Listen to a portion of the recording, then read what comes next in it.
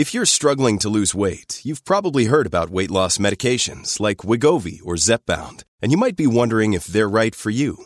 Meet PlushCare, a leading telehealth provider with doctors who are there for you day and night to partner with you in your weight loss journey. If you qualify, they can safely prescribe you medication from the comfort of your own home. To get started, visit plushcare.com/weight loss. That's plushcare.com/weight loss. plushcare.com/weight loss. Oregon state-run prisons have had some of the worst workplace outbreaks during the pandemic. Now, as the clock ticks toward a key deadline where prison staff must be vaccinated, a large number of workers are not. The state's top prison official is saying those people may lose their jobs. I'm Andrew Theen, and this is Beat Check with You Oregonian. Before we start, a quick thank you to our sponsor, Pacific Source Health Plans, for supporting the show. Up next, criminal justice reporter Noelle Crombie is back to discuss the latest saga occurring at correctional institutions across Oregon. We talked about what correctional leaders are saying, why they are holding firm, and what this stare down with unvaccinated union workers may mean for incarcerated people. Here's our conversation. Noelle Crombie, thanks for coming back on the show. Yeah, thanks for having me. So today's a key deadline for thousands of state workers to be vaccinated against COVID-19, but one of the most hard hit, for lack of a better descriptor, industry is once again back in the spotlight through your reporting. What's the situation at the Oregon Corrections Division? Yeah, I think it's important to note at the outset here that these numbers are going to be they're fluid, they're changing as people enter their information into the state system. But as of now, we know that about half of Oregon's Department of Corrections employees are fully vaccinated against COVID. That's the rate we got from the department as of midweek. And you had an interview with the director of the Corrections Division, and what did she have to say about that? I would say she was pretty firm about the deadline that's approaching, and she was also clearly alarmed by the prospect of this situation compounding their existing staffing shortages. I think her message was really clear that the mandate is the law, and she intends to follow the law. I did ask her if she planned to perhaps ask the governor for some kind of exception given the essential nature of her agency, and she said no, that she planned to enforce it as of midnight on Monday. That said, I think it's pretty sobering to consider just the sheer number of people who do not meet the requirements and what the implications of that are for the agency. Yeah, and she, to remind listeners, is Colette Peters, who heads the division. This didn't come out of nowhere, right? I mean, we've had vaccines since December 2020, and they've obviously rolled out over time to the general public. And we're talking in mid-October of 2021, and the mandate, came down weeks ago. What did Colette have to say, if anything, about why the workforce is in this position? Yeah, and I think I just want to note too that we're talking about as many as 1,500 workers in an agency that employs about 4,500 people. It's a significant number of workers, and most of those people are in what's known as the security staff. They are corrections officers. They're the round-the-clock workers. Colette Peters said that, look, some people have procrastinated. Some people were unaware of, sort of what the deadline was about. Was that, could they begin getting the shots at that date, or did they have to be, completed by that date? So there was some confusion there. I heard from some corrections officers who said, they had some trouble entering the information into the HR system, although the department itself said that those problems were pretty minimal. Ms. Peters said that She herself has done some outreach, and so have other members of the executive leadership of the agency. They're talking to people one on one. They are trying to encourage people to comply. And what she has heard is sort of a range of things.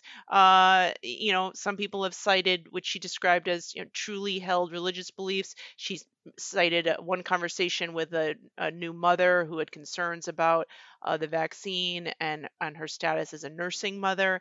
Um, Hmm. Peters said she encouraged people to, look at talk to their physicians, look at the information provided by the Oregon Health Authority, and ultimately to comply with this order. She also pointed out, and I think this is an important point when we talk about the Department of Corrections. The department has among the lowest vaccination or compliance rates of state agencies. When I asked Peters about that sort of dubious status, she mentioned that, look, we're a statewide agency. We have a lot of employees on the eastern side of the state, and for many workers, the vaccine comes down to a political issue. And you're going to see that perhaps more with her agency than others, where the workforce may be more based in the Willamette Valley. Yeah, they might be, in the capital, in Salem versus out in, Ontario or Pendleton or, other parts of the state. That's right. So maybe this is a good time to remind listeners about just kind of how the pandemic has affected both the workforce, but especially the people incarcerated in prisons. I mean, what has it been like, just in broad strokes, during the last 19 months or what have you? Yeah, the state's prison system has been significantly impacted by this pandemic. According to the latest stats from the state, they've had an estimated 3,700 positive cases among people who are incarcerated. They've seen 44 of those individuals die after testing positive for Hmm. the virus. Among staff, they've had 1,100 confirmed cases and 3 deaths of employees. Many of Oregon's prisons are old. They're not built with a pandemic or public health in mind. These are people who are living in close quarters, often unable to physically distance themselves or eat apart or have recreation apart. They are ripe environments for the spread of a highly contagious disease. Yeah. And if we go back to, in the early parts of the pandemic in, May or June of 2020, when we're tracking workplace outbreaks, correctional institutions were frequently at the top of that list. Yeah, I mean, it's fair to say that the pandemic swept through several of these institutions. Can you describe a little bit more the workplace challenges? That's obviously affecting the broader economy and workplaces, not just the corrections division, but what kind of challenges has the division faced in terms of staffing? Yeah, I mean, for as long as I've covered the agency, it's dealt with chronic staffing shortages. And I asked them for their latest, overtime averages, and this year, they have a monthly overtime average expenditure of about $2 million. That's in what they call mandatory and voluntary overtime. Hmm. These are stressful jobs, working in prisons for obvious reasons. There's high turnover. There's a lot of health concerns associated with working in prisons. And I think it's been difficult to both hire and retain that workforce. And I think that was the point that the agency director made yesterday, that this is kind of deepening a sort of a pre-existing crisis of trying to staff these places, because at the end of the day, prisons provide an essential service. They must be staffed. People must be kept safe in these buildings. Hmm. And this next week is going to be a difficult period as the agency confronts what appears to be a significant lack of compliance among its employees. So let's talk about the people who are incarcerated who, are, really have to depend on these workers for access around the facilities, right? I mean, what would it mean for people who are incarcerated if 1,500 of these workers are fired or put on administrative leave across the state? Yeah, I mean, I think it's sort of an unknown at this point. When I asked about that in our conversation yesterday, Peters said that she predicted there would be fewer programs available, that prisons may enter more of a kind of lockdown status, and those are stressful.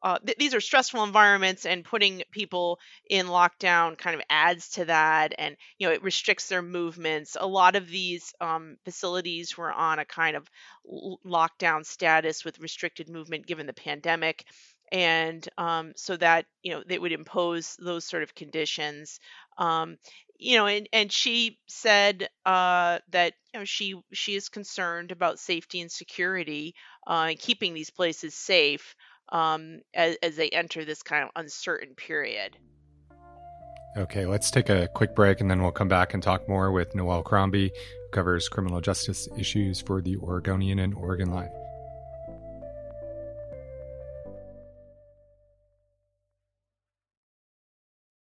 So, Noelle, this whole situation seems pretty bad, but how does it compare to other state agencies in terms of vaccination rates?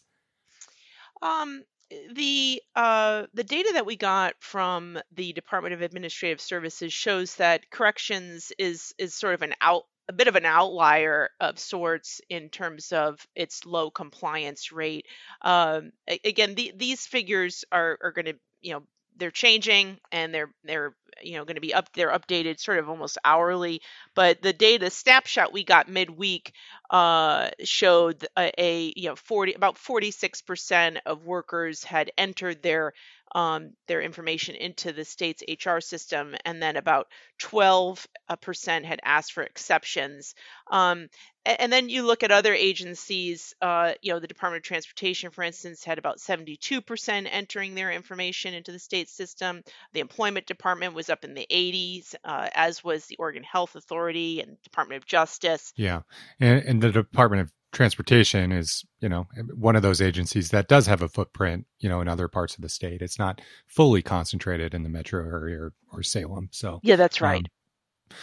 Okay. So, these workers who the corrections division workers are, many of them are unionized, or all of them are unionized? Yeah, they're represented by two different unions depending on the facility where people work. And so these collective bargaining groups have kind of flexed their muscles in other respects vis-a-vis the vaccine mandate, and helped push the deadline back for compliance at the executive level, I believe. But that hasn't occurred when it comes to the corrections folks, right? That's right. The corrections staff is still operating under a Monday deadline, although that's being negotiated, and bargained at as I speak. Do we know why that is? Why the corrections division is holding strong, so to speak, on that? I don't, but I can only assume it's because of the kind of work that corrections does and the contact that they have with a vulnerable population, being incarcerated people. Yeah. You spoke with some of the union representatives. What did they have to say about this situation and the mandate, and just kind of the overall lay of the land? Yeah, I mean, I've spoken with a couple of union sort of leadership in both unions, and I sensed pretty deep frustration, and a sense that the state is being inflexible. One of the unions, would like to see partially vaccinated workers, for instance, be able to work next week, provided they're using PPE and adhering to social distancing guidelines while eating and drinking. They thought that was a good sort of intermediate step to get through the next month. The president of the union that represents workers at the Oregon State Penitentiary in Salem said that workers at the end of the day, workers see this issue not as not a indictment of the vaccine, but really it's about their choice around decisions of what they do with their health and bodies, and the president of the union said that people are frustrated that they're being told to do something. And the woman I spoke with, Elena Martinez, who's the president of the Association of Oregon Corrections Employees, she herself, I asked if she was vaccinated, and she said no, and that she's been there 21 years as a corrections officer, and she still has not yet decided whether she will get the vaccine, clearly putting her own job at risk. She told me she's not an anti-vaxxer, that this is really a question of a choice for her. Yeah, I have to say that kind of floored me reading her perspective, and I guess I couldn't really escape as a reader the fact of, their duties are really to watch over people who obviously they made a choice or were convicted of a crime and are incarcerated, but they don't have any. I was just the dichotomy between the lack of choice from the incarcerated people and the lack of choice for the people responsible, I guess, kind of hit me strangely, I guess, as a reader. Yeah, I mean, I think that's I've spoken with a lot of union representatives while reporting on this issue, and I heard something similar from the union that represents sworn employees and some non-sworn employees at the Oregon State Police. There's a sense of people want their own, they just want autonomy over their own decisions, and they don't want to be told that they have to get this. Well, what if anything do you glean from this, Noelle? Just, this, like, as you said, the criminal justice system here in Oregon has been in flux. We've talked about all kinds of different things on this show, whether it's just how, protesters are prosecuted or not in the Portland area, or just mandatory minimums and the discussion there, and death row. You came and talked about it. I mean, there's so many big issues being debated here, and now we've got this. I guess, how do you compartmentalize or make sense of this as it fits into the broader, uncertainties surrounding corrections? Yeah, I mean, I think this is really a fascinating issue, because here you've got the state really drawing a very hard line on what it will and won't accept when it comes to its workers, and as you say, we're looking at a really a vulnerable population in people who are in prison, and the state saying, look, if you're going to be entering these facilities and working in them, you're going to have to take this step to maintain your employment. And I think it'll be really, I think the thing that is going to be the thing to look out for, is the state going to actually follow through and hold firm to this deadline, as you look at empty shifts perhaps at prisons. People in these buildings have to be kept safe. They have to be kept safe from one another, and also just safe themselves, and that's the whole mission of the prison system, really, at the end of the day. And to not have enough people there to ensure that sort of really key aspect of what the prison system does really leaves it vulnerable. So I think it'll be a really interesting and potentially troubling to watch this unfold next week. Yeah, and these workers obviously do not have the ability to work from home. Their job, their duties, they must be there. No, but they will be placed on administrative leave, according to the agency. It's a paid leave, so they are going to be sent home, to do nothing basically at first, while the agency conducts what it called a brief investigation that could lead to their termination. People are putting a lot at risk with this decision. Jobs that that many of these folks have held for a really long time and built careers around are potentially at risk next week. Well, is there anything else I should have asked you? I don't think so. I hope that was okay. Yeah, no, that was great. Thanks for doing it. Yeah, okay, great. Thank you. Thanks for listening to Beat Check with You Oregonian. I shared a link to Noelle and my colleagues' coverage of the vaccine mandate in the episode notes. If you like this show, give us a 5-star rating and review in Apple Podcasts. It really helps others find the show. And tell a friend. Help spread the word. The best way to support our journalism is through a subscription to Oregon Live. You can do that at OregonLive.com/pod support. Until next time.